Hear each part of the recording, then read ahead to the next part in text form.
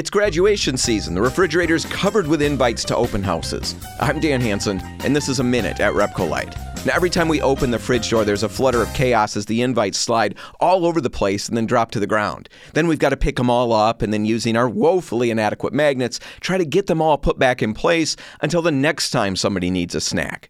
Well, every time I'm hunched over in the kitchen picking up those invites, I'm struck by the faces. Kids that I've known for years but haven't seen in a while. Kids who, in my memory, are still 8 or 10, but who are in fact leaving high school or even college. And this year, more of my own kids are doing the same. My oldest daughter is graduating from Grand Valley, and my middle daughter is graduating from high school. It's so cliched, but where in the world did the time go? How did all of those years turn into memories? And while I'm excited for them, I'm also sad. Yes, it's selfish, but man, I loved those days that we can't get back. So it's a little bittersweet this time of year. Maybe some of you feel the same.